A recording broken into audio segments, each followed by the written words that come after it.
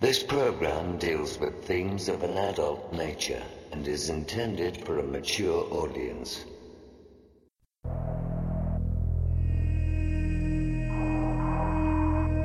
The very word secrecy is repugnant in a free and open society. And we are, as a people, inherently and historically opposed to secret societies, to secret oaths, and to secret proceedings.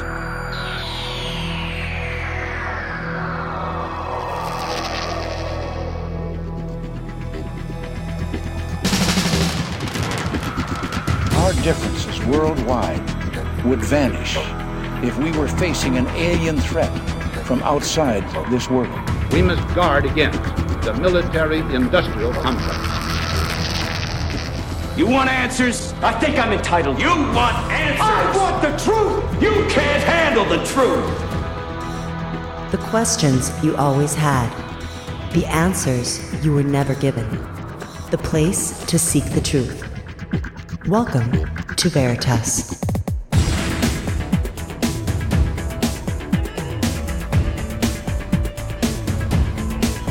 Headline edition, July 8, 1947. The Army Air Forces has announced that a flying disc has been found and is now in the possession of the Army. I'm as mad as hell, and I'm not going to take this anymore! The power they took from the people will return to the people. The Matrix is everywhere. It is all around us. It is the world that has been pulled over your eyes to blind you from the truth. Shall I tell you what I find beautiful about you?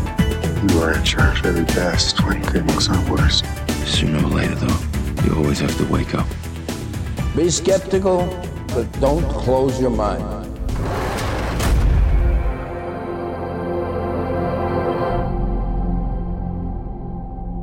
Greetings to everyone around the world, and a warm welcome to another edition of Veritas at veritasradio.com. I'm your host, Mel Thambergus, and I sincerely thank you for joining me once again. And if this is your first time, please make yourself at home. To listen to all our shows, just go to veritasradio.com and subscribe. You'll have access to all our seasons going back to 2008, and you'll receive your login immediately. And have you listened to Sanitas Radio yet? It can improve and maybe even save your life, or that of a loved one. You won't want to miss it. That's if you want to take control of your life. Go to sanitasradio.com to listen and subscribe.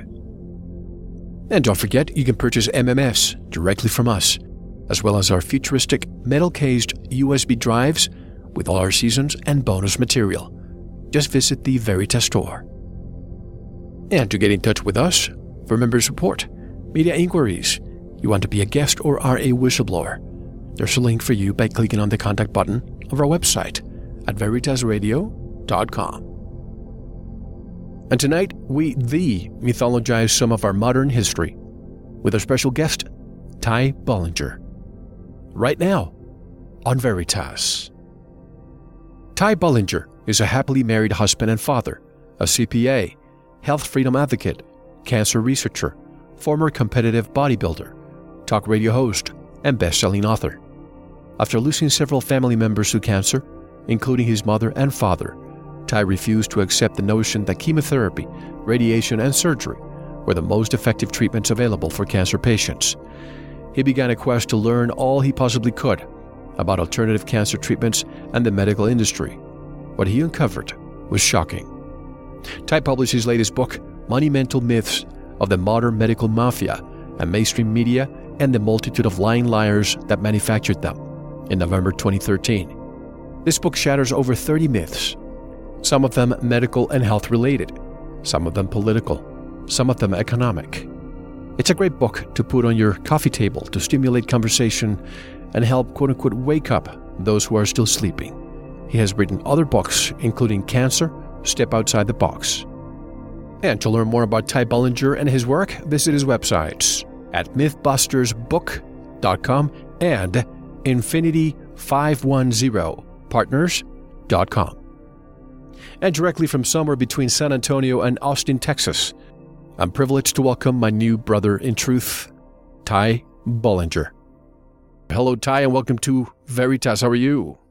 Hey, Mel, doing great, brother. It's good to talk to my new brother in truth as well. So thank you so much for having me on the show today. Oh, it's my pleasure. Let me just thank our friend David Wise, one of our listeners who always recommends great people, and I'm glad that because of David, we have Converge here today. But let me just say something for the audience. I read your latest book, Ty, and we also have a health show. So what we have done, and you have been so kind to accept another invitation for an upcoming show on Sanitas. That's what we're going to be dealing with, all the health-related aspects and the conspiracies related to health. But today we're going to focus on what's behind the scenes, ruling the world, and a lot of the myths that are out there portrayed as truth, they're not. First of all, I understand what really motivated you to write all these books was something very personal. I want to start from there because a lot of our listeners may not know who you are. Can you start from there?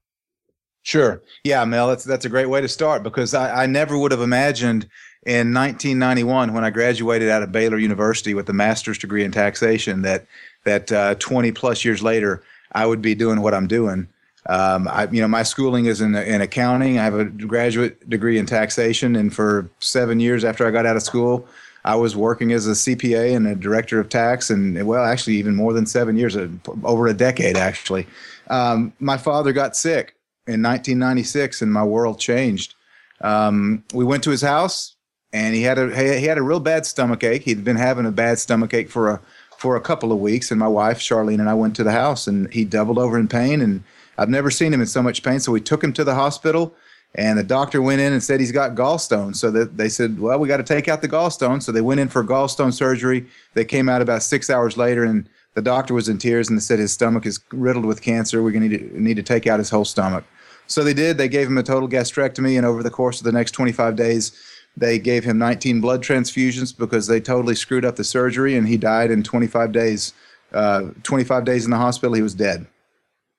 That was the start of my diving deep down inside the rabbit hole, researching cancer and cancer treatments and the cancer industry and what I call now the medical mafia, and it just went from there. I lost, over the course of the next few years after Dad died, I lost my mother, both grandfathers, a grandmother, an uncle, and a cousin to cancer.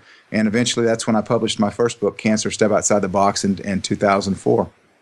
It's very interesting how a lot of the people who become truth seekers the way you have is because they have gone through some personal traumatic experience, whether it happens to a relative or to yourself. It happened to me as well. And if it wasn't because of those moments, we wouldn't be here talking perhaps, and you have opened your eyes to cancer. Not to get into the health part, but I have spoken to many, including Dr. Stanislav Brzezinski and many others. There are ways to cure cancer without the standard of care parameters that are imposed to all doctors, to all oncologists. That's what they learn in medical school. Chemotherapy, radiation, surgery. Those are the three tools they have in their toolbox, and they don't seem to go outside that box. Even some of the people that I've spoken to get calls from oncologists who say, can you sell me some of your creams? And the person says, wait a minute, what do you mean? You're going to start selling them on your practice? Oh, no. This is confidential. This is just for my family. If I were to use that in my practice, I would lose my license. Yes. Yeah, Mel, it's funny that you mentioned that. It's ironic, actually. I'm not at liberty to mention names, but I could probably give you a dozen oncologists who have contacted me over the past 8 years and asked me what I thought they should do to treat their cancer or the cancer of a loved one because they weren't going to do chemo and radiation because they knew it didn't work. So it's really bizarre, isn't it, to have an oncologist calling a CPA to ask how they should treat cancer. You would think they would know, but they don't. Exactly. And it's because they've just not been taught good protocols in school. It's not their fault. They learned what they were taught. But hey, if you weren't taught proper protocol, then you can't cure anything. You can't cure cancer if you're not taught the proper way to treat it. And they have not been taught good protocols in medical school to treat cancer. And of course, and we can end the health-related part with this, the FDA and the MAA are the mafia, the leg breakers, the ones who are really protecting their client, which is Big Pharma. But I enjoy the humor throughout your book, even though you're dealing with topics that are important and serious. but it's important to keep the humor. You say that the doctor and doctors have been you have not been miseducated as they have. And you even include this in small print at the end of every email. You say, quote, "Hey, FBI, CIA, and NSA, Homeland Security, have a nice day. Take a break. Have a donut." I had to laugh about that. Yeah. I've had a disclaimer like that for about 7 or 8 years. It used to be a lot more serious. It used to be, "Hey, NSA, FBI, CIA, you're breaking the first, fourth, fifth, sixth, eighth amendments or whatever they were of the United States Constitution." But now I decided to lighten it up a little bit and just said, "Hey, go have a donut. Take a break." Now, let's start with the mainstream media. I call it the mainstream mediaopoly. They seem to be nothing more than a bunch of teleprompter reading idiots, intellectual prostitutes, or as you say, prostitutes. Let's start from there. Yeah, they are. One of the examples that I use in my book was the crash of the Oceana airliner out in San Francisco back this past summer. And I don't know if you've seen the video footage. You can go out and look for it. But the lady that was the head reporter was obviously just reading what she was told, and she said, "Okay, this is a breaking news. We've just found the names of the pilots. They were Sum-Ting Wong, Wee Tu Lo, Ho Li Fook, and Bing Bang Ao." And she read them just like they were gospel truth.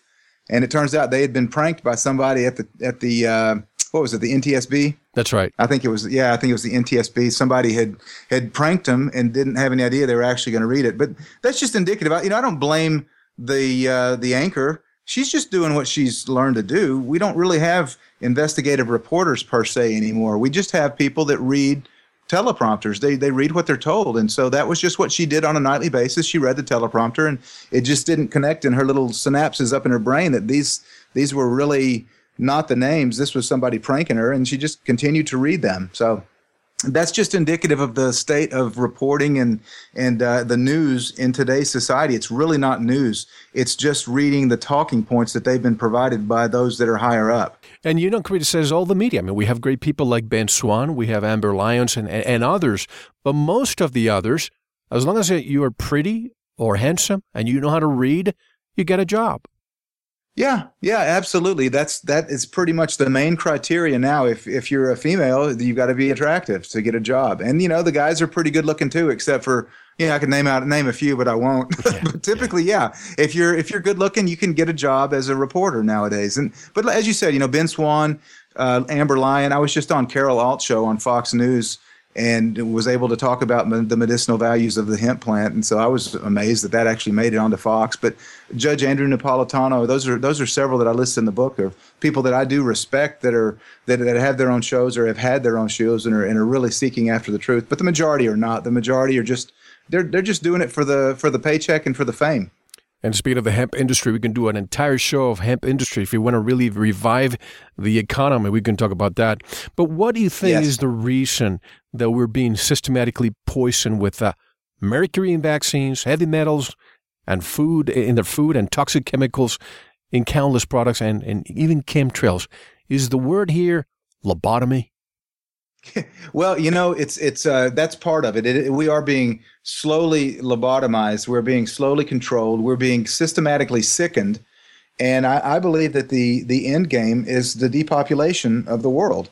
If you look at the Georgia Guidestones, then we've got the globalists' end game hidden in plain sight. They want to reduce the world population to 500 million people. That means we needed to go between 80 and 90% reduction of where we are right now. And it's a slow kill. I mean, you're going to get some people that die in wars, and you're going to get people that die in nuclear bombs, nuclear explosions, and different traumatic, one-off events, false flag events. You're going to get people to die. But what a better way if you're a scumbag globalist that has no conscience and is a sociopath, has no social conscience. What a better way to reduce the world's population than to systematically poison the air, poison the food, poison the water, and get people to eat it and drink it willingly. I mean, what a better plan. That's what's going on. We are being systematically poisoned, and they're not having to force it in our mouth to eat or to drink. We're doing it on our own. I always say that the biggest conspiracy of all is the secret to our own potential. People call it dumbing down, but as you say, I think it's shutting off the higher cognitive functions so that we are disconnected from our own true potential as a spiritually aware human being. Yeah, there's no doubt. There's no doubt. And people here, I did not used to believe that, Mel. When I first published the book on cancer in 2006, I was not awake to what's going on. I'd waked up to the medical industry and the cancer industry, but I was not awake to a lot of other things. And it was shortly after I published the book that I woke up to a lot of other issues and then went deep down inside the rabbit hole.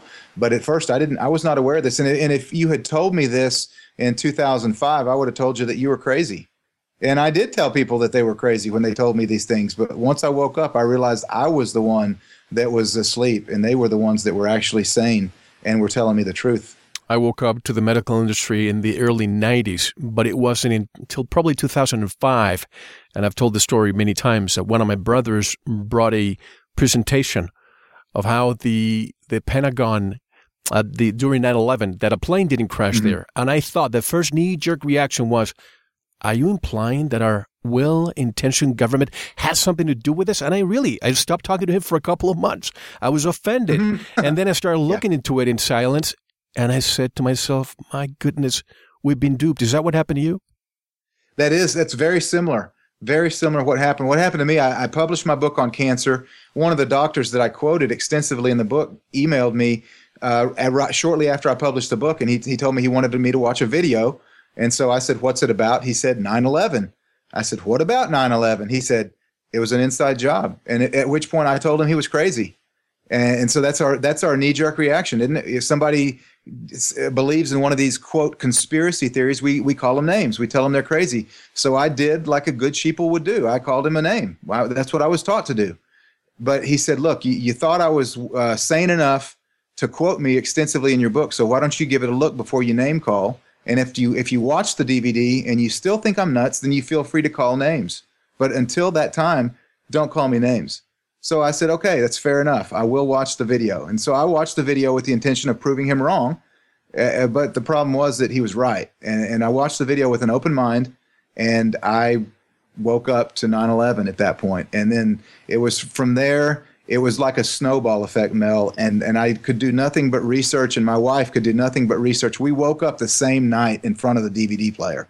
And at that point, we both started researching, and the list goes on and on and on of the different conspiracies that we woke up to that are not conspiracy theories. They are conspiracy facts. And who wants to hear the truth when there are so many comforting lies? That's what a lot of people think. Yeah. But you say that, rather than saying in God we trust, perhaps the new national motto of the USA should be stuff yourself with food, root for your favorite sports team, dismiss anyone who questions the government or acts unpatriotic, and cheer on the imperial war machine. How important. Yeah, I laugh. It's sad that's really what's going on. I mean, we couldn't have a more timely discussion 2 days after the Super Bowl, right? I mean, look, the most watched sporting event in the world, and that is what most of America lives for. And you literally, I believe you could literally, some of these guys that are out there mind controlled and mind numbed and just rooting on their sports teams and drunk and eating all these foods that are addictive foods that are lobotomizing them. You could probably molest their children in front of them and they wouldn't care as long as their team was winning. And it's sad. Men are not men anymore. They're childish boys that are letting these globalist scumbag cockroaches destroy the country. And as long as they've got their beer and pizza and their TV clicker so they can watch their sports, they are more than happy to remain asleep. Even though they know, let me tell you something, people know something's wrong, but many of them just turn off the switch and go back to sleep because they don't want to know these uncomfortable truths. As Mark Twain said, and I use this in my book, it's easier to fool people than to convince them that they've been fooled. Exactly. And I think the Roman Empire never fell. It's right here. And speaking of Rome, modern-day America is like ancient Rome meets 1984, meets the Hunger Games. It's the perfect storm. Do you think that's where we are? We are. There's no doubt. There's no doubt. It really never ceases to amaze me, the people that I previously thought were intelligent people that I will approach with these facts. And that's why I wrote this book, Monumental Myths, was to give people a one-stop shop. I guess that's what you would say it. One book that has all of these different conspiracy realities, not theories. These are realities, and I've outlined the facts that back them up. They're all in one book, so you can share this with people, and they can hopefully wake up your friends and family. But I never cease to be amazed at the people that will look at these subjects and just laugh, put down the book, turn it off, tell me I'm crazy, go back to sticking their head in the sand. They just don't want to know the truth. Some of them, I'm generalizing. But I have been really encouraged, Mel, because since I published this book, there have been people that I've been privileged to know for years and years that I never thought would wake up, that are starting to wake up. And I think it's because of this book, because the way that it's outlined, it's not, as you said, it's kind of funny, it's light. It really just presents the fact that we've been lied to. I try not to give people all the answers as to what I think might have happened on these events. What I try to do is to present the official story, aka the monumental myth, in such a way that they know that it couldn't be true. And then they go from there. You can go from there and decide what you think is true. But my goal was to wake up people to the fact that we've been lied to. And I think the book does a pretty good job of that. I'm encouraged with the people that I've been contacted by since I published this book that are saying, hey, my mom, my dad, my friends, my family are reading your book, and they're open to it now. So thank you for this book. And that was my goal. I'm really encouraged. I think it's also because you are a respectable member of the community. You are a CPA, you're an entrepreneur, and all, so many things that are atypical. In my case, I have a finance and business background. Why in the world would people like us start looking into this?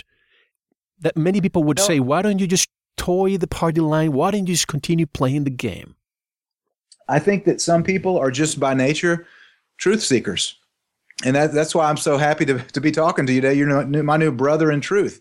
People that want to know the truth, they don't stop at anything, and they don't stop because somebody says that it's crazy. They don't stop because somebody says that here's something I said before I woke up, Mel.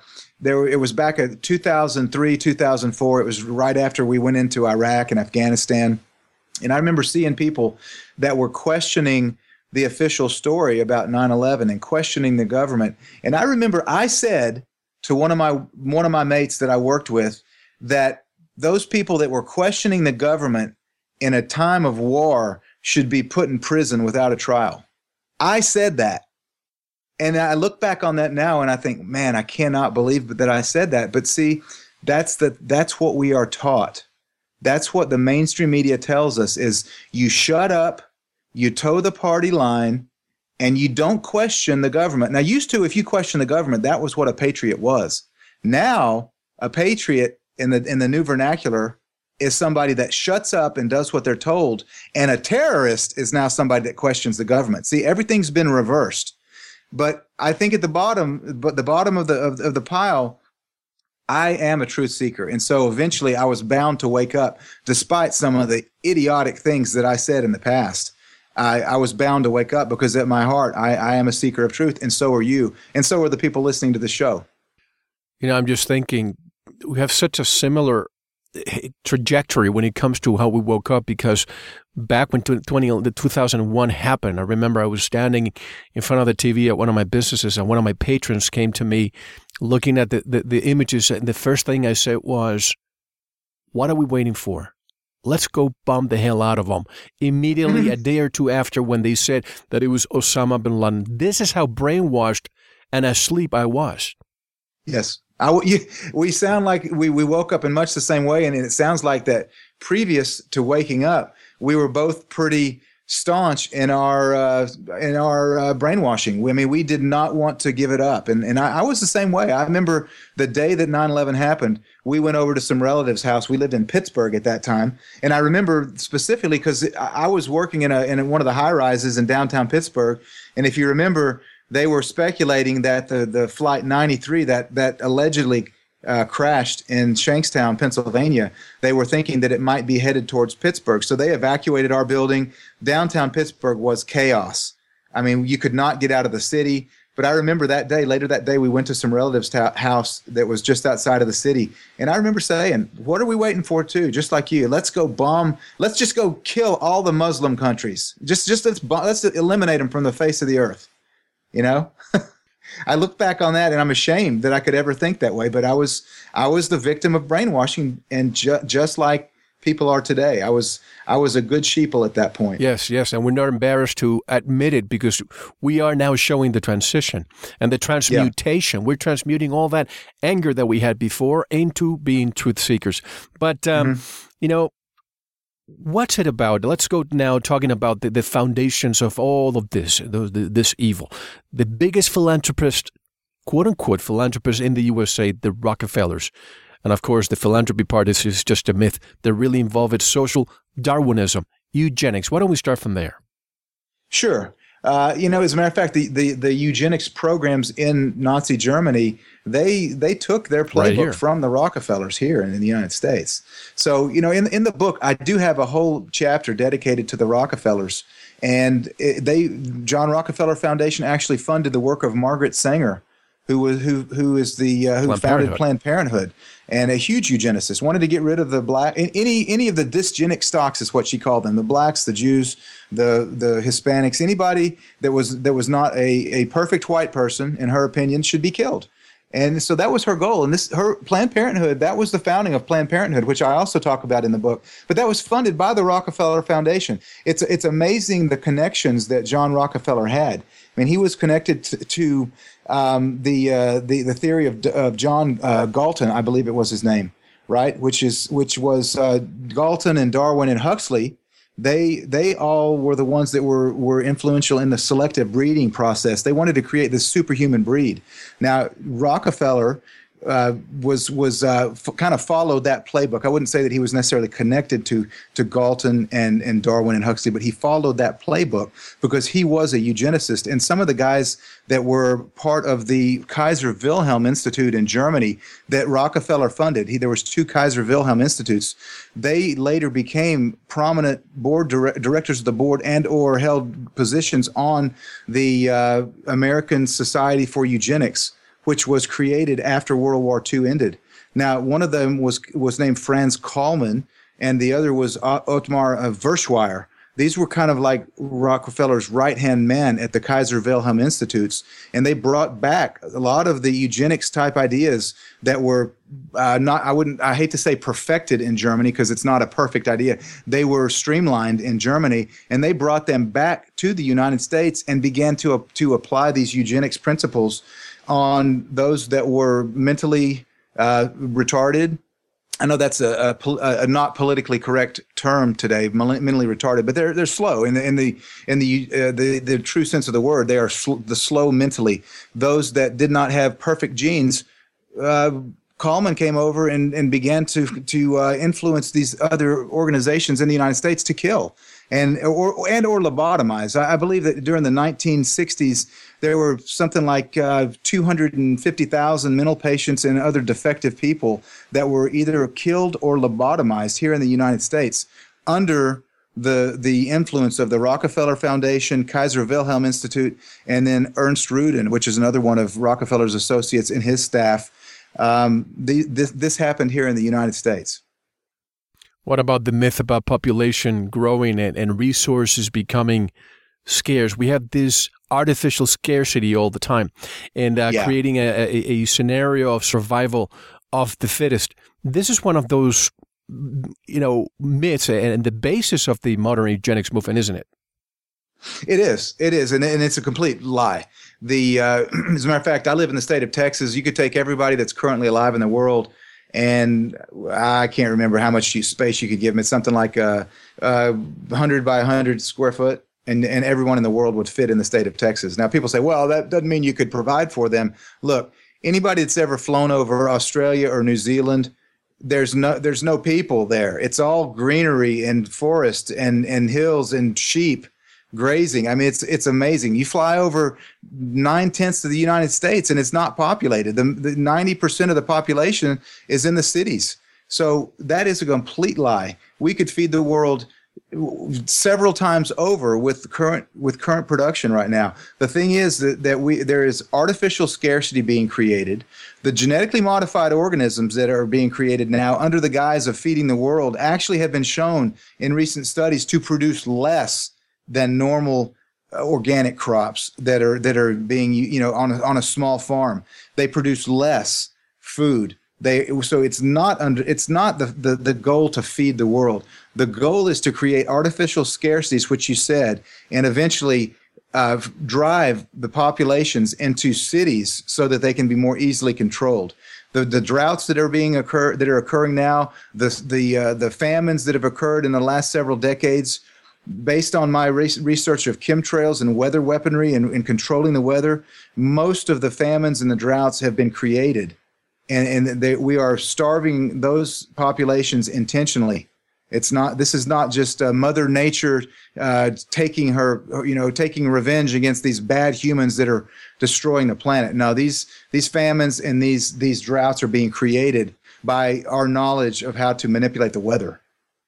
I love it when I go to somebody's home and we're doing a barbecue and we'll look up and I see a few planes coming by and I said, watch those trails stay there in 4 hours. And they'll look at me as if I'm crazy. And I point at them later in the day and they say, no, those are real clouds. So, chemtrails is one of those fights that we're still fighting hard right now. But can you talk about, since we're talking about eugenics, can you talk about the experiment that Sir Francis Galton, the father of eugenics, conducted, and what were the results? Galton theorized that if only the good breed of people would marry each other, then you would have better offspring, right? It's the idea of selective breeding. So Galton and I said John Galton. Yeah, you're right. For Francis Galton, I was buddies with John Galton in college. That's where I got the name. But Galton and Darwin and Huxley. And I think there was another family involved. I think Wedgwood was a family that was involved. So they went together under this selective breeding superhuman type experiment. Well, on paper, that sounded great. But the reality is that within a couple of generations, a large majority of those children that were born, they died at birth or they were physically or mentally handicapped. So their family tree actually decreased. Okay, a family tree is supposed to expand. But when you're talking about the Huxleys and the Galtons and the Darwins, their family tree decreased because this selective breeding, all of this interbreeding, actually caused their children to die. So they're creating the super race actually backfired. It did not create a super race. It created a lot of sick children that ended up dead. But the Julian Huxley was actually the first person to use the term transhumanism, which you're hearing a lot about today.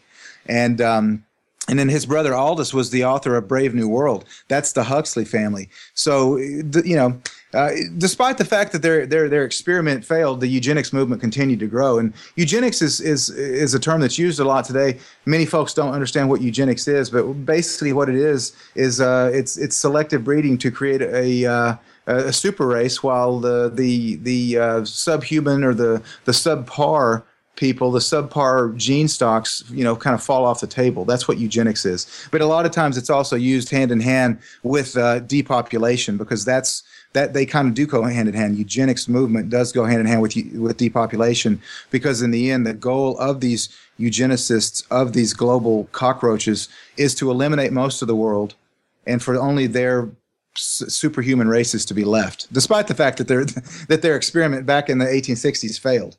I wonder if Aldous Huxley wrote science fiction based on what he learned, on the circle that he was surrounding himself with.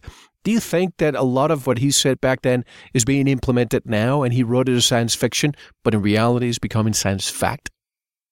Well, are you talking about his transhumanism? That and everything else he wrote in the Brave New World. Yeah, I don't know. Potentially, I've thought that potentially Aldous may have been, for lack of a better word, maybe demon possessed, or possessed by some kind of a supernatural spirit that could see what's coming. Because this guy was way ahead of his time. So I don't know if that was the case with him, but certainly the things that Huxley wrote about, specifically transhumanism, are starting to play out. As a matter of fact, I'm trying to think of the name of the guy that I read about, that we've already had cloned humans. Yes. Many people don't know that, but we've already had humans that are clones. And so, I look at these things that are now making the mainstream, not necessarily mainstream, but they're being leaked out there, and we're learning about these cloned human beings and so forth. This and the fact that transhumanism, which really is, for lack of a better term, you would think of as Terminator, right? The half human, half animal. I'm sorry, half human, half computer, and where the computers actually take over the human race.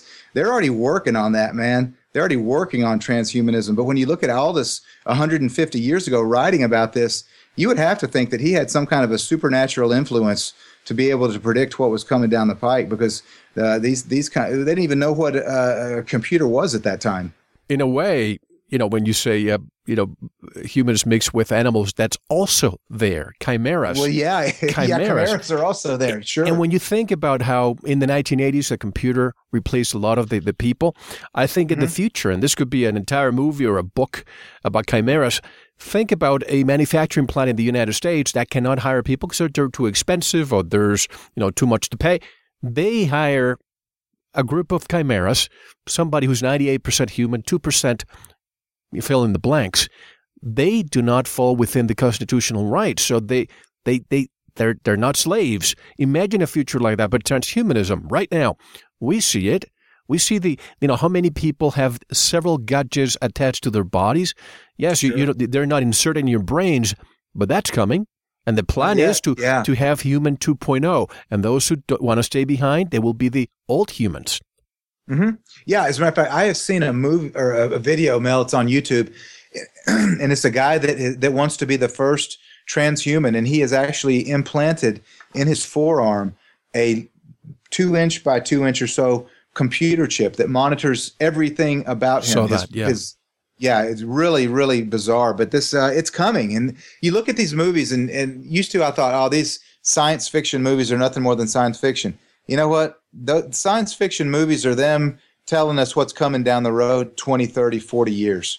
A lot of the movies that we see. And so when you see a movie that shows there's actually a TV show on now. I don't hardly ever watch TV, but there's a show that I saw a commercial for. I think it's called Almost Human. And it's about a transhuman. It's about a part computer, part human that works as a detective or something. So they show us these to show us what's really coming.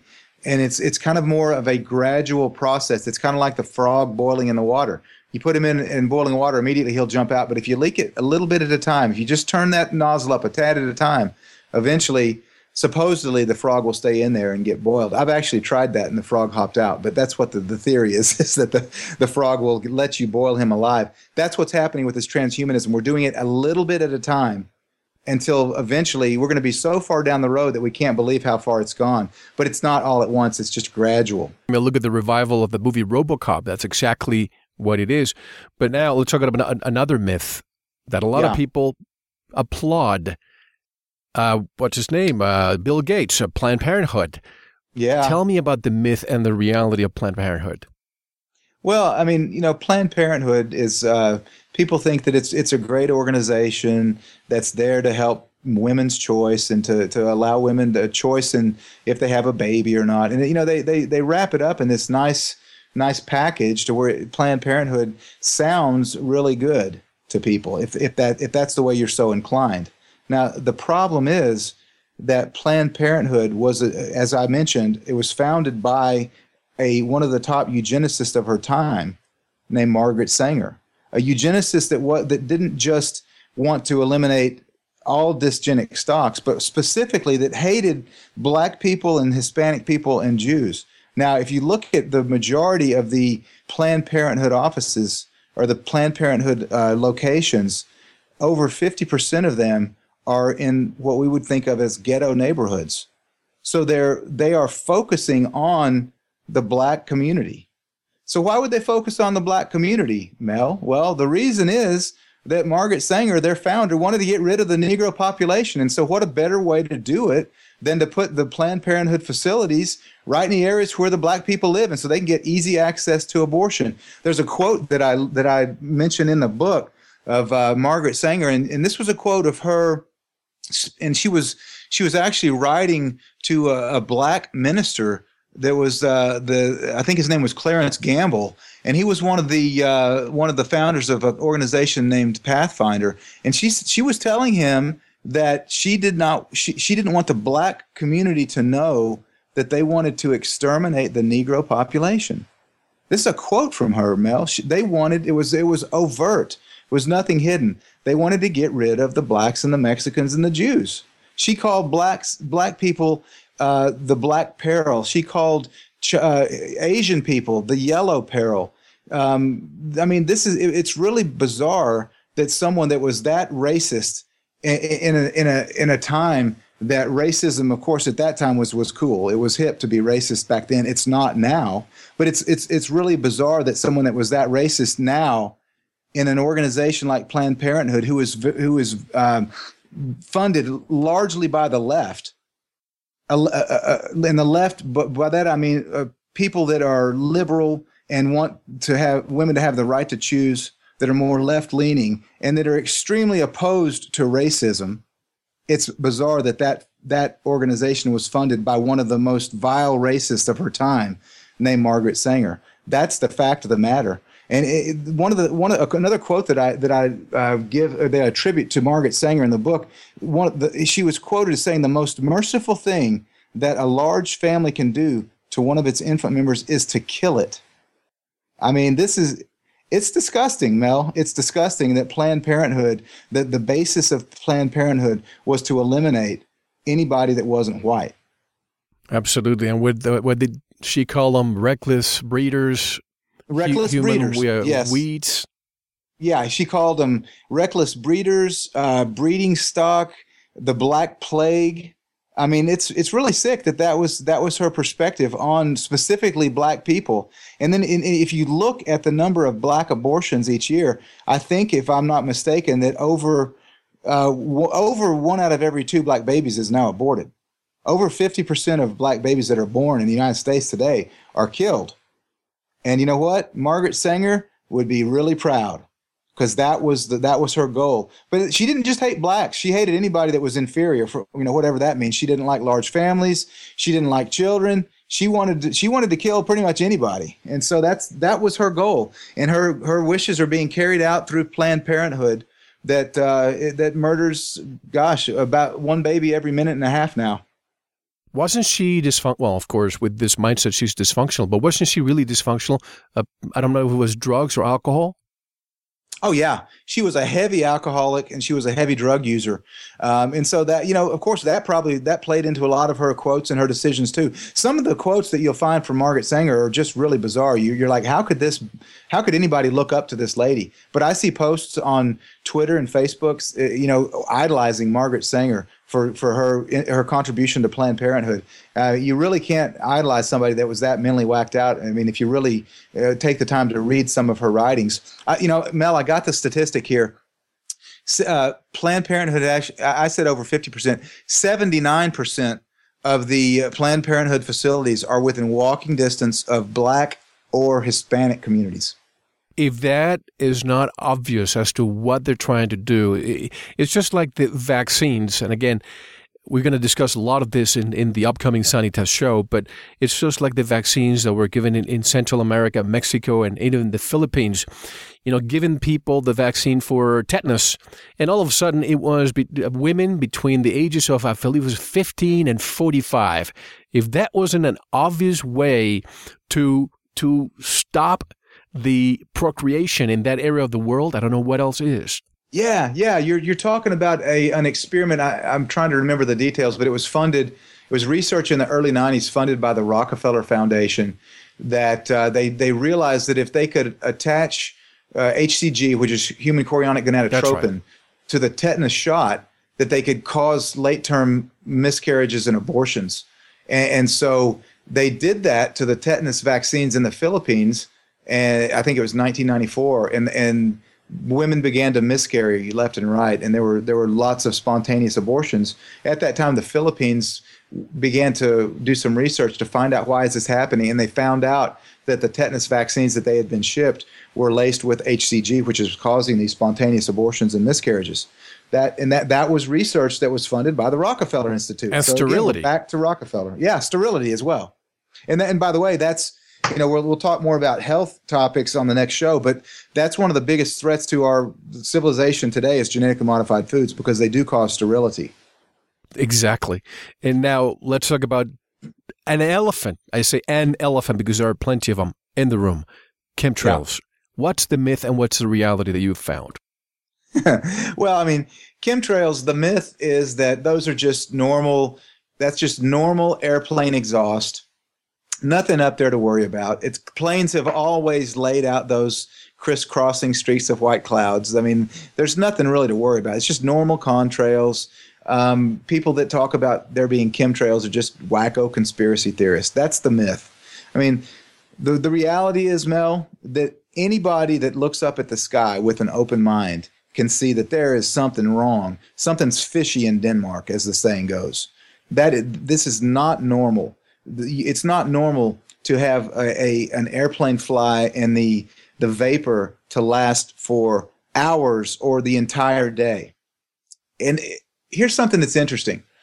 You look up at the sky any given time, and I'm here between Austin and San Antonio, so we have planes flying overhead quite a bit. And you look, and you can tell which ones are the chemtrail planes that are spraying and which ones are not, because you might have two planes flying at the almost exact same altitude, and one of them's laying out a streak of, pillowy white cloud behind it that stretches from horizon to horizon and eventually turns into a murky haze over several hours. And the plane right next to it has a normal contrail that evaporates within 20 to 30 seconds. And I see this all day long. I can see which ones are laying out chemicals. I mean, it's visible to the naked eye. Heck, my 3-year-old girl walked out into the yard a couple days ago. Fake clouds. They call them fake clouds, and they call them kimmers.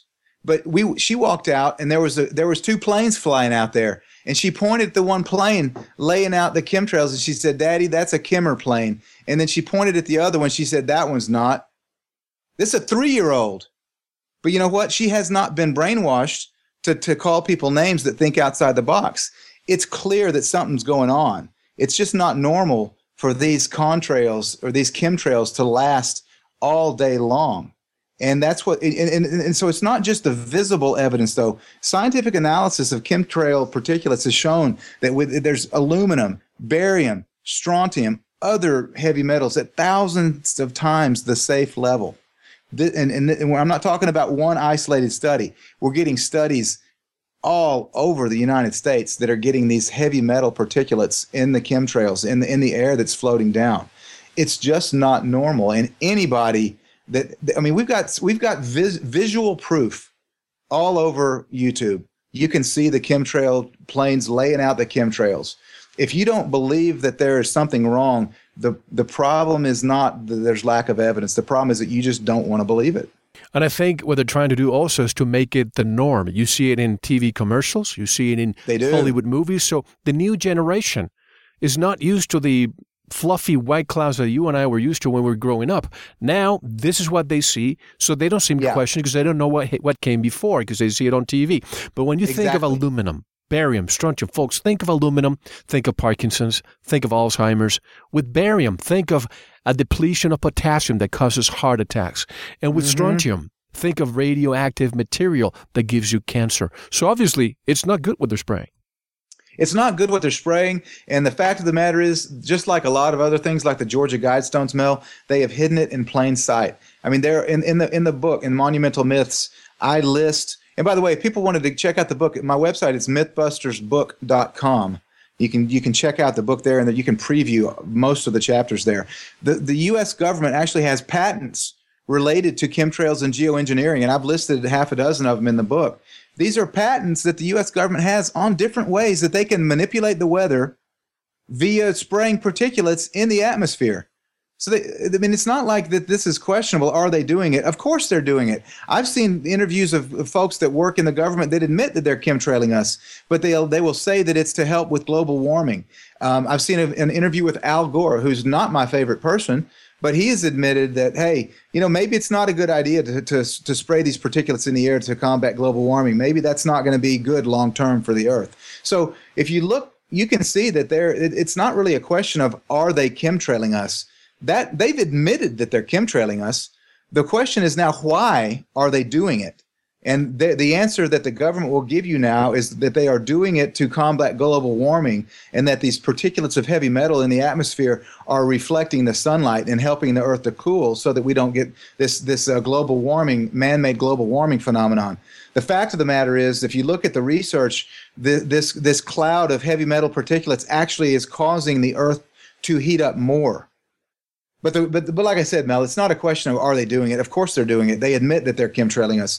The real question is, why are they doing it? My opinion is there's a couple of reasons. Number one, they are doing it to manipulate and control the weather, which they can do. There was a military document in the mid-1990s, I think it was 95, and the title of the document was Controlling the Weather by 2025. And they've been doing geoengineering to control weather, to cause famines, to cause droughts, to manipulate hurricanes, tornadoes, and whatnot, rain, for decades.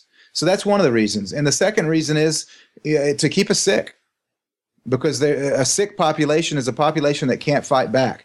And so we are all being pelted with this heavy metal particulates in the air. We don't have a choice. We have to breathe it.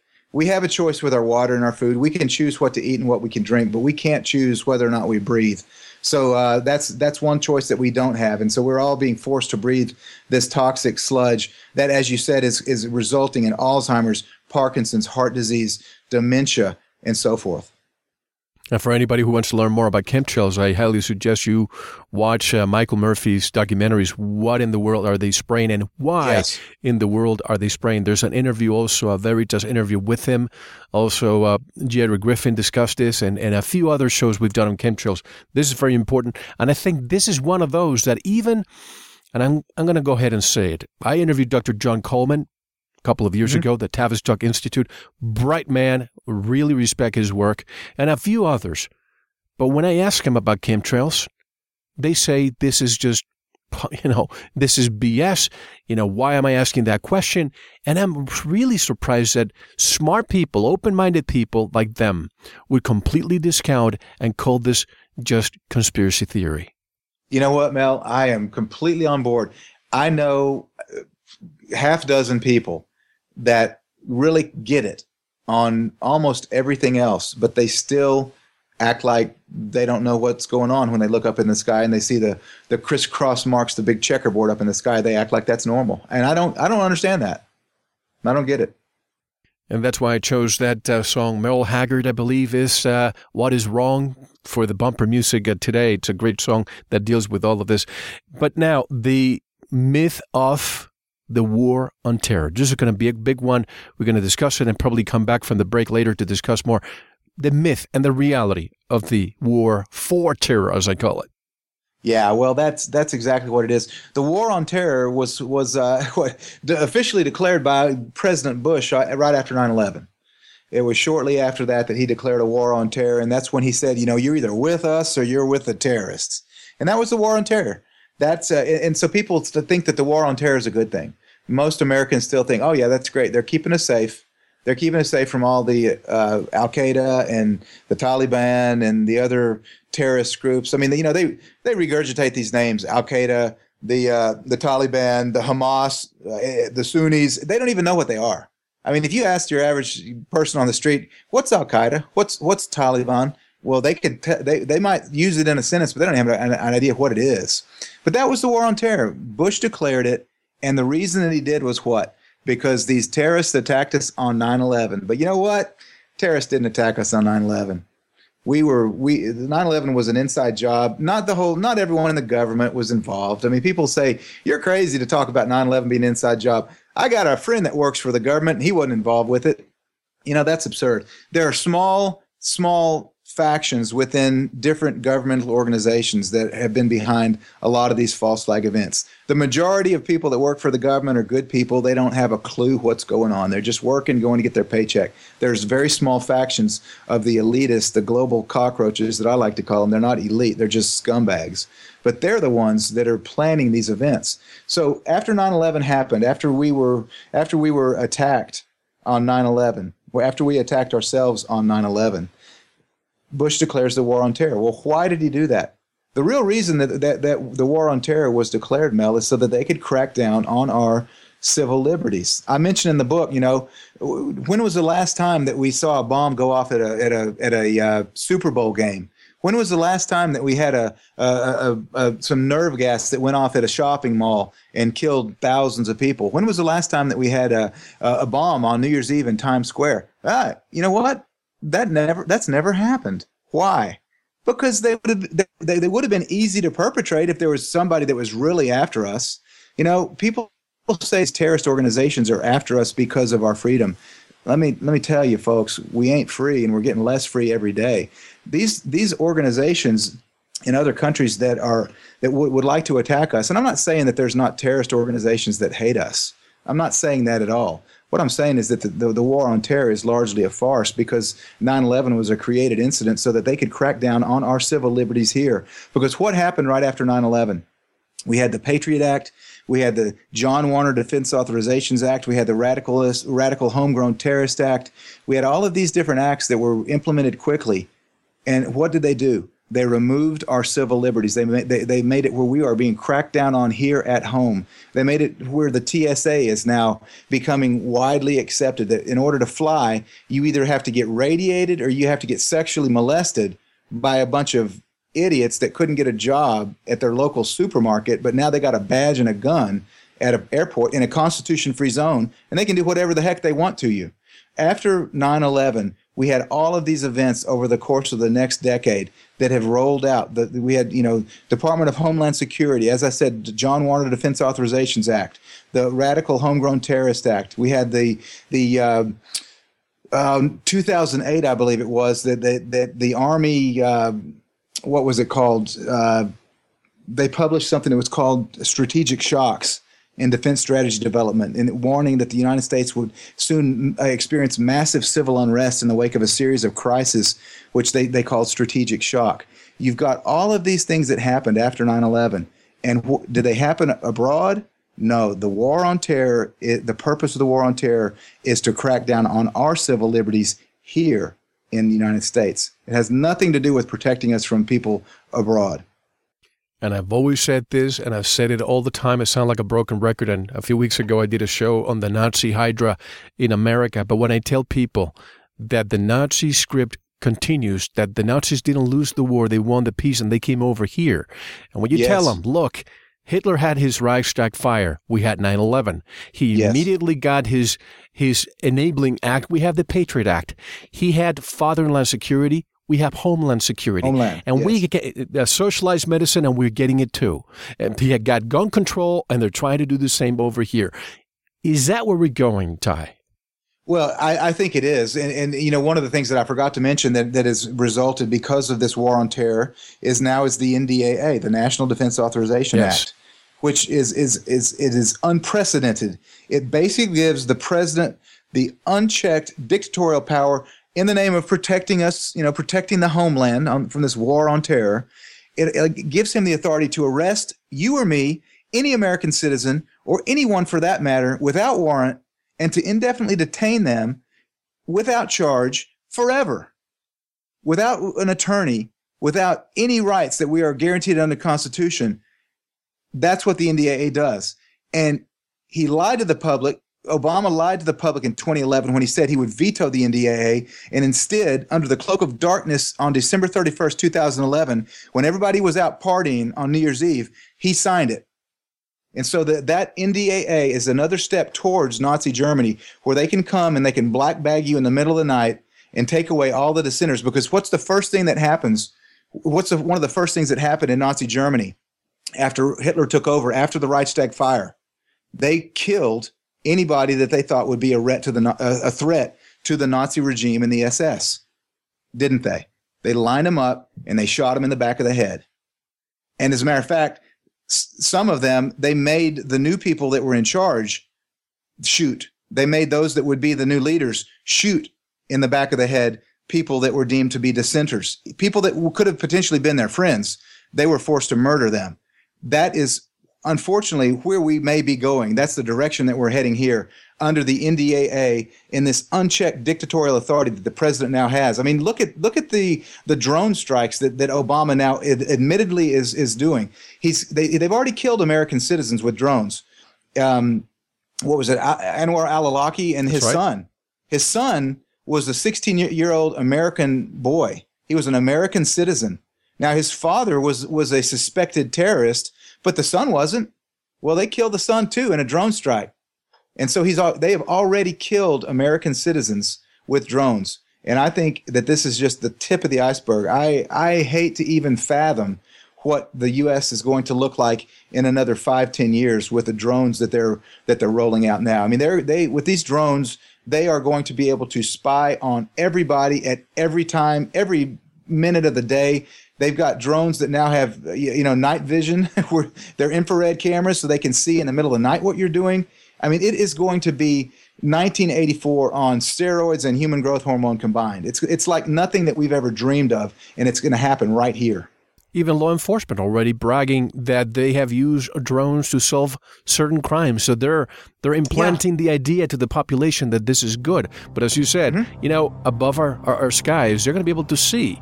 And if anybody who's out there thinks of lead paint, and I know this is not part of your book, and let me just say this. I've talked to people who say the reason why they outlawed lead paint was not because it was harmful for you, but it was because X-rays cannot go through it.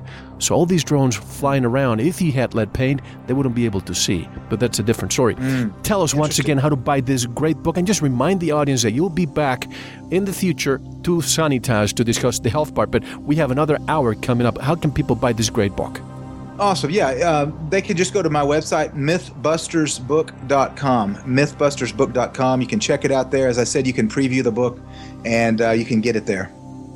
Great folks, don't go anywhere. I'm here with Ty Bollinger, discussing all of this and so much more when we come back. This is Mel Fabregas, and you're listening to Veritas. Don't go anywhere. Thank you for listening to the first segment of this very important interview. To listen to the rest, go to veritasradio.com and subscribe. You will receive your login immediately. We'll take a short intermission, listen to some music, and we'll be right back. Enjoy.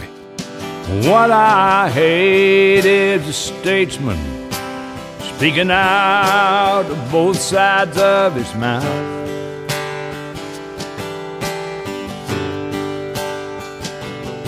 What I hate is a war still going on down in the South.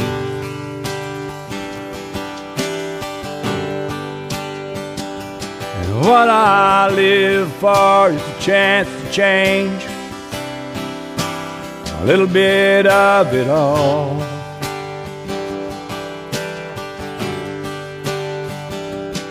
What I hate is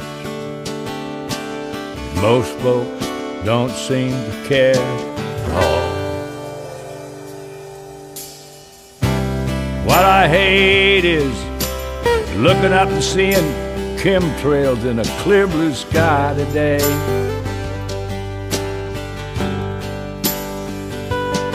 What I hate is hitting roadblocks on a highway in my way.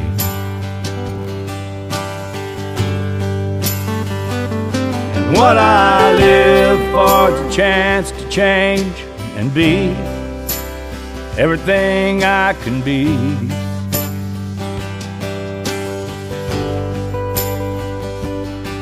What I love is someone bright enough to see.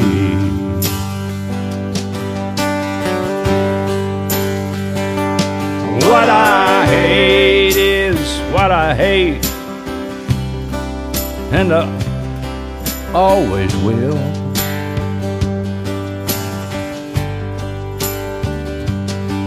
What I hate is someone mad enough to kill.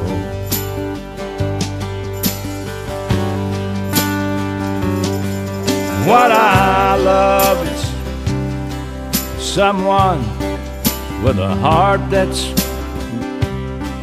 really good. Now we can't change the whole wide world. Maybe we can change our neighborhood.